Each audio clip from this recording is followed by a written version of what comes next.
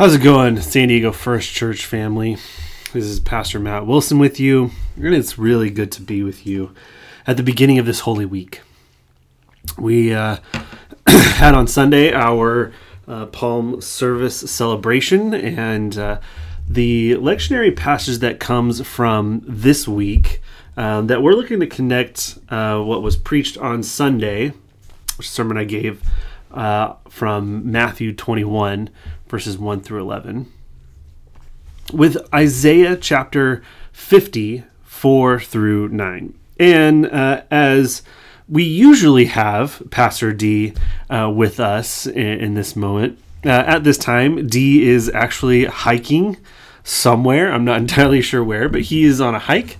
And so I apologize ahead of time, but you only have me this morning with you.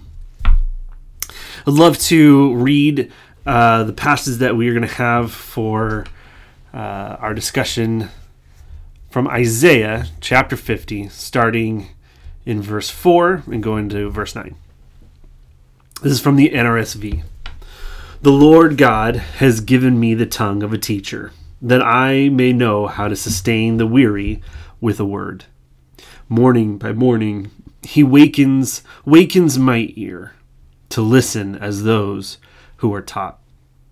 The Lord God has opened my ear, and I was not rebellious. I did not turn backward. I gave my back to those who struck me, and my cheeks to those who pulled out the beard.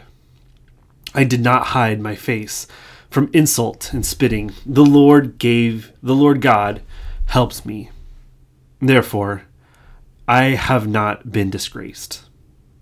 Therefore, I have set my face like a flint, and I know that I shall not be put to shame. He who vindicates me is near. Who will contend with me? Let us stand up together. Who are my adversaries? Let them confront me. It is the Lord God who helps me. Who will declare me guilty? All of them will wear out like a garment. The moth will eat them up. The word of the Lord. So, I'll be frank with you. This passage in Isaiah chapter 50, I don't think has many connecting points to the passage of Christ's entry into Jerusalem on the week of Passover. I see a few of the connections, not with this passage, but with the passage that follows in the next verses that follow in Matthew chapter 21, verses 12 through 17.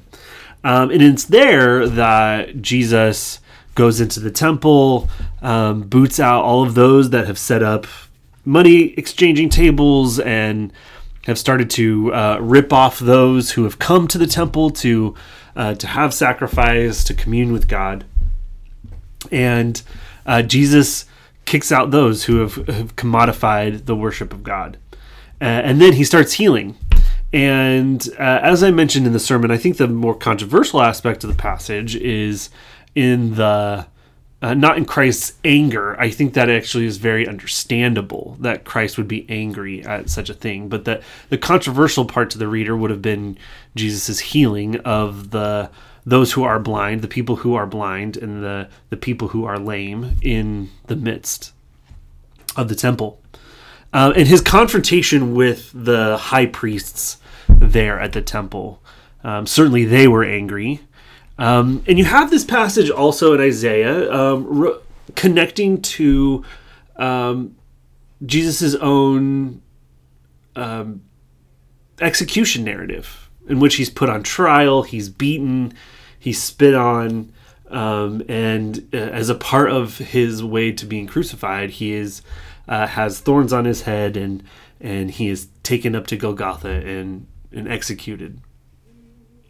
And I find there to be this interesting aspect of Christ's resistance to violence that echoes here in the passage.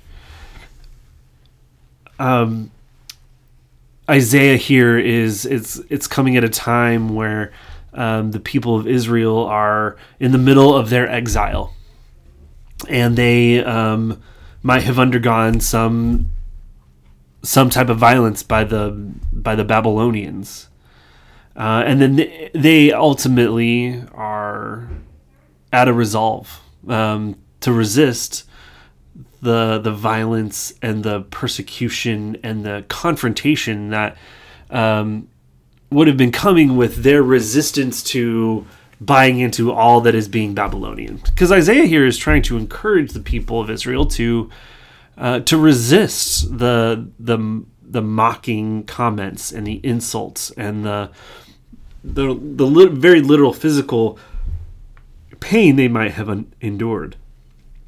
And it's clear that the gospel writers, or at least I should say the gospel writers, are picking up this idea in Isaiah, that of a servant who is suffering on behalf of the people of Israel, that they might have hope, that they might have some idea of reconciliation, of resistance in and amongst a very unfaithful environment. And I think that it connects to not just the passion narrative or the entry narrative of Jesus coming into the temple and coming as an alternative political authority, but is also coming into Jerusalem as one who is showing the way of God, and that has come through a commitment to nonviolence. I also find that this passage is really fascinating. Jesus has always been a teacher. Jesus is called rabbi through many of the gospel narratives. And here in Isaiah, the very beginning, it talks of the speaker, Isaiah, the prophet, having the tongue of a teacher, and that he knows how to speak and sustain people with just a word. But that teaching only comes through listening. He says that he's a teacher and that God's given this talent, this ability to sustain people with a word. But that morning by morning he wakens my ear to listen as those who are taught. That he himself is listening and being taught. And I find that as a challenge to myself in thinking of myself as a teacher or a preacher. I can't just go on talking. I have to listen. I have to pay attention to the ways that God is working in the world if I am to be a teacher who is sustaining myself and others, teaching what God desires for the people of God to know, to be instructed, to be shaped and formed. And so I think there's this really interesting element of that is connected to the resistance that Christ is embodying, and that this Isaiah passage is embodying a resistance to evil and a resistance to those who would violently try to shut Jesus up, and a way of listening in the world, of paying attention to where God is moving. And then ultimately Christ's resistance ends up with him being crucified. And yet he is affirmed in his resistance to evil, affirmed in his resistance to capitulating to other authorities and remaining faithful to Jesus by his resurrection. And that Christ's faith in God enables his defeating of death. And that way we too can enjoy new life. And that we also can join with Christ's resistance. Resisting political authorities, resisting those who would seek to marginalize others, resisting all sorts of evil, all sorts of ways of taking down what Christ has intended, what God has intended for us. And so I hope that you find this as a word of encouragement. That it's in Christ's demonstration, the embodiment of who he is, resisting evil and facing the torment and the violence and the frustration of others who would seek evil and harm. That it's Christ who vindicates, and we are invited into that life. I look forward to being with you all this Good Friday. Services at 7 p.m. in the Brown Chapel, and I look forward to worshiping you then. Grace and peace today.